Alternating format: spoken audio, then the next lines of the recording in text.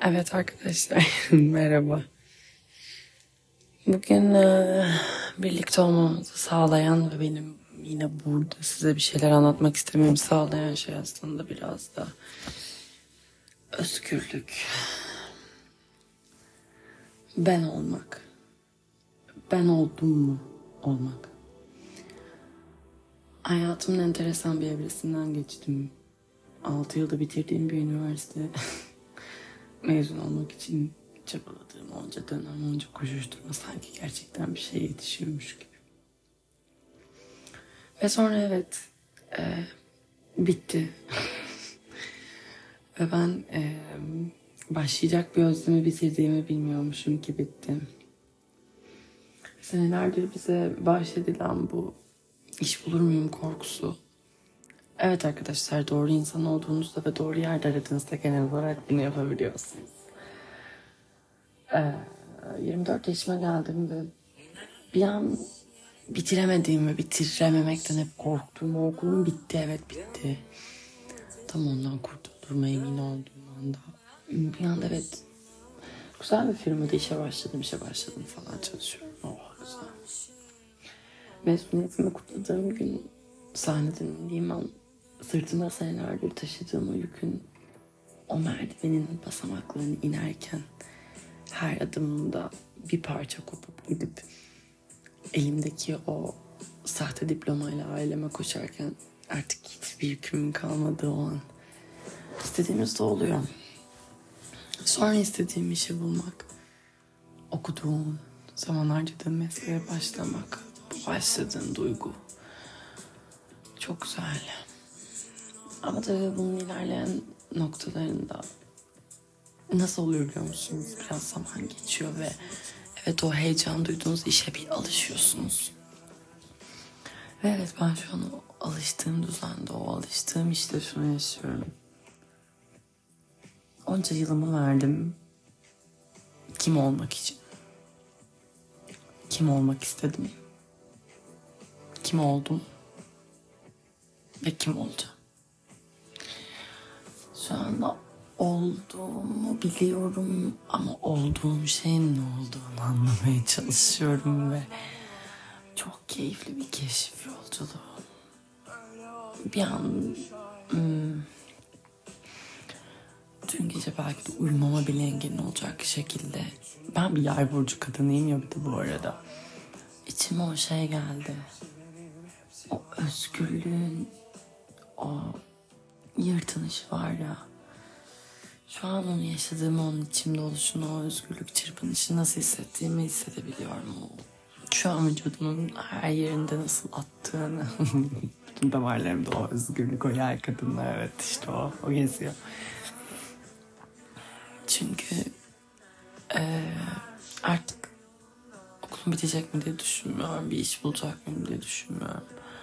Olduğum yerde ne olacağım ve ne kadar baki olacağı değişebilir ve ben bu değişime zaten hazırım. Bir şeye başlamış olmanın verdiği o güç ve sorgulama. Mutluyum ama size şunu anlatmak istedim.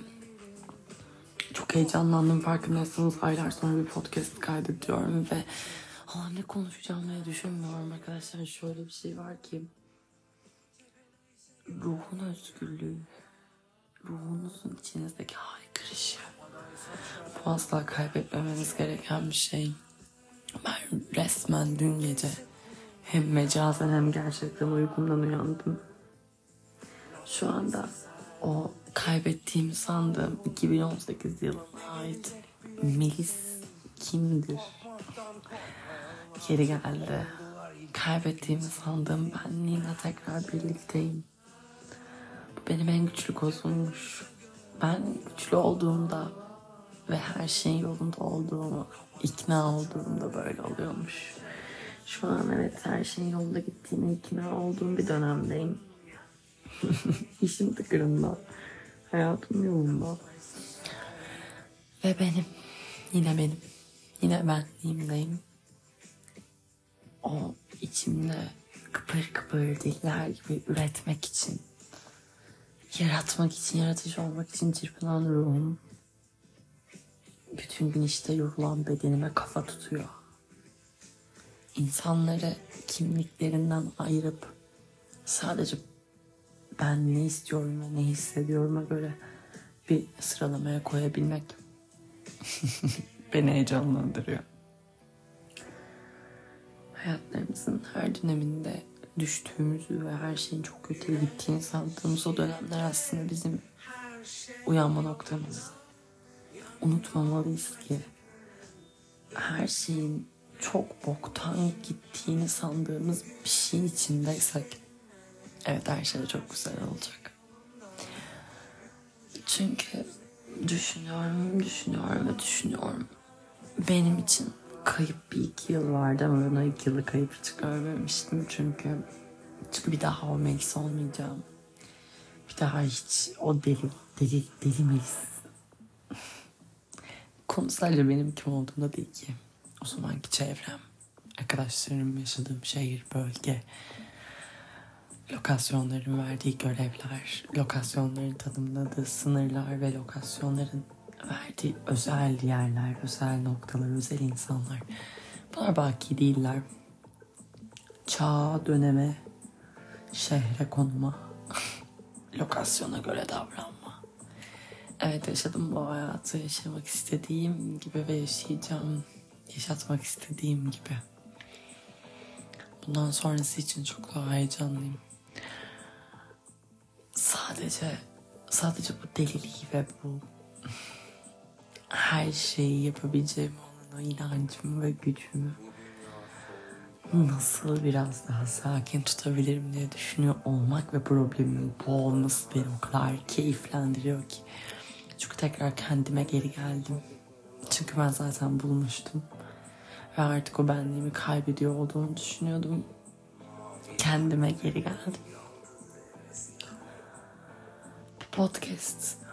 Hoş geldin Melis Podcast olsun. Çünkü Melki geri geldi. Melis artık geri döndü.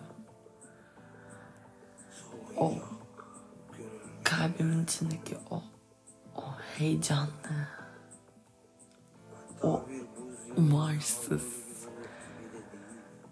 o hayata sığamayan ben. Evet. Böyle devam edecek. Onu tekrar kendime geri çağırabildiğim için çok mutluyum ve hepinizin hayatında böyle bir dönemine bu sürece giriş yapmasını temenni ediyorum. İyi ki varız. Biz varsak her şey var, herkes var. Evet biz varsak var sorunlar ama biz varsak çözülecek problemler. Sorunların olması da bazen güzeldir. Var olduğumuzu gösterir. Var olduğumuz sürece neyin içinde olduğumuzu ve neyi yaşattığımızı.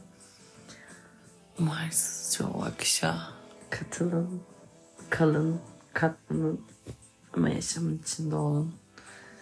Çünkü ben şu an bunun keyfini hissederken bunu size sadece önerebilirim.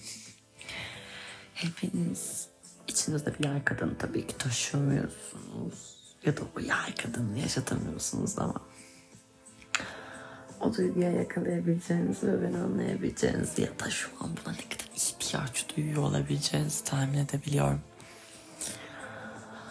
Size vurulan ketlerden kendinize koruduğumak, belki de kurtulmak için koyduğunuz kapılardan kurtulun ve dönün dünyaya. Çünkü gerçekten bu dünya soğuyacak günün birinde.